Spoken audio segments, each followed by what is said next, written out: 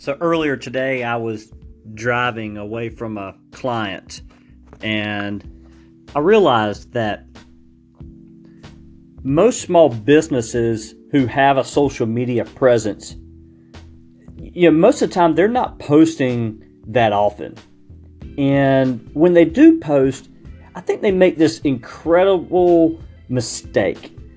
And this mistake is posting less often and trying to make the perfect picture, whether that's the video or the background or the editing or the production. Trying to be perfect, I think, is a huge mistake when it comes to social media. Social media is more about being relevant than it is about being right or perfect all the time.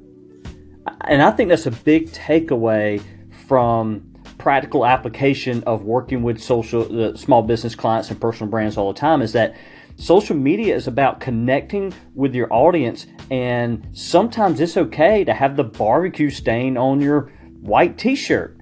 Sometimes it's okay to have the lighting wrong. It's not about those things at all. Certainly they help. Certainly that it creates a different image and a better image. But social media is more about engaging with people and talking to them at their level, instead of being this perfect being or this perfect entity. People respond well to small hiccups like that.